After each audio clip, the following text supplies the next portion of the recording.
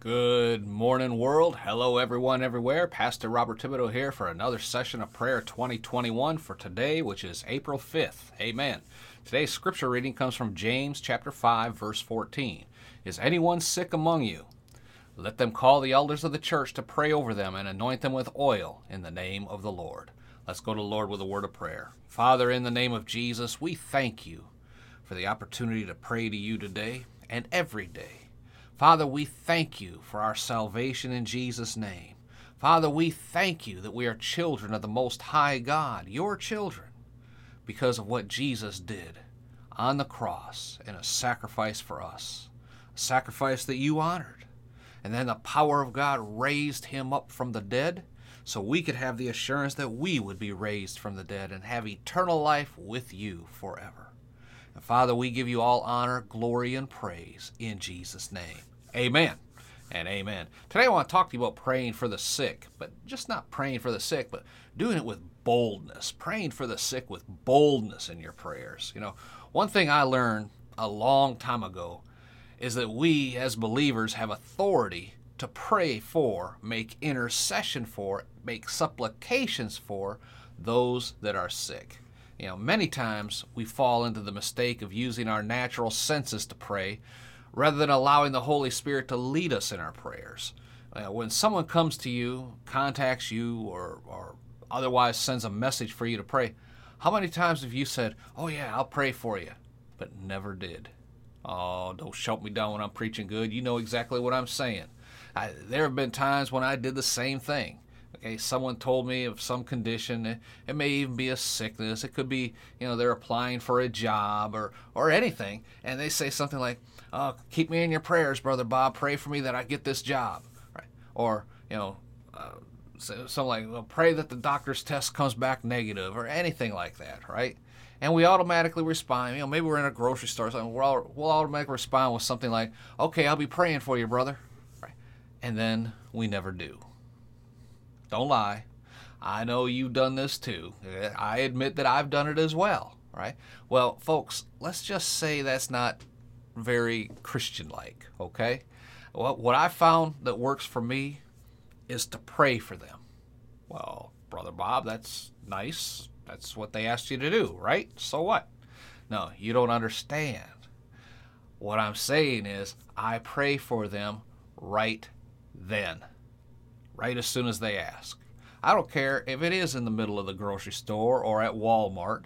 We see each other, we exchange these pleasantries and all that. Then they tell me whatever it is they have going on and say, "Just keep me in your prayers. Just pray for me that, the doctor's report comes out all right, that I get the job," or whatever. I'll say, "Okay, let's pray." I'll grab their hand, put my arm on their shoulder, and start to pray. Right there, out loud. And I pray in Jesus' name. And I pray as if I were alone in my prayer closet. I'm not shy about it anymore. A person will usually respond with something like, at first they'll say, "What? Here?" I respond, "Yep." And we pray. Right? Now, I won't pray out loud about personal matters that nobody else should know about, okay, if they shared that with me. But I will pray, "Lord, you know what Sister so-and-so is going through right now. We come together in agreement according to your word and release our faith in agreement together and take authority over this situation. And we command in the name of Jesus that this demonic attack stop right now," etc., etc. Right? In Jesus' name we pray. And I usually will only pray public like this with Sister so-and-so, maybe 30, 45 seconds, maybe 60 seconds. I mean, this is not going to be one of those prayers that Jesus talked about in the Bible that the Pharisees would do just to be seen praying. No. This is, she said, "I need your prayers, Brother Bob. Pray about this." Okay, let's pray. Boom, and we get her done right there, right? And so it's 30, 45 seconds. If I go 60 seconds, that's a long prayer. And so in this type of scenario, but we pray. I pray effectively. I release my faith in agreement with her or him or whoever it is I'm praying for right there. Now, what does this do? Well, first of all, they know I prayed, right? Amen. Next, we pray together. That's the power of agreement, right? Amen. Then we provided a public testimony that we believe in what we say and what we do. We walk out our faith, right? That is a testimony the Lord can possibly use to reach someone else with the gospel. Amen? The devil isn't secret about his plan to destroy lives through sickness or whatever. Why should we be shy about his defeat that's already been achieved? Amen. And the power and the authority that we've been given to make sure he stays defeated. Oh, don't be shy. Amen. Be bold with your faith. Amen. I want to pray for you right now that you have that kind of boldness. When someone asks you to pray or to remember them in prayer, just grab their hand right where you're at, saying, let's pray. Glory to God. And pray. Amen. Let's pray. Father, in the name of Jesus, I thank you. Someone, somewhere, got this revelation of boldness in the name of Jesus today. Father, I thank you that our public testimony is just as important as our private testimony.